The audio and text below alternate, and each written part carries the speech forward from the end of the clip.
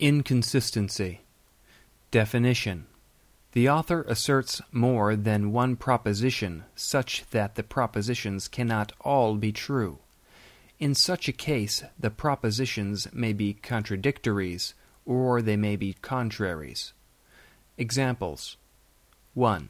Montreal is about 200 kilometers from Ottawa, while Toronto is 400 kilometers from Ottawa. Toronto is closer to Ottawa than Montreal. 2.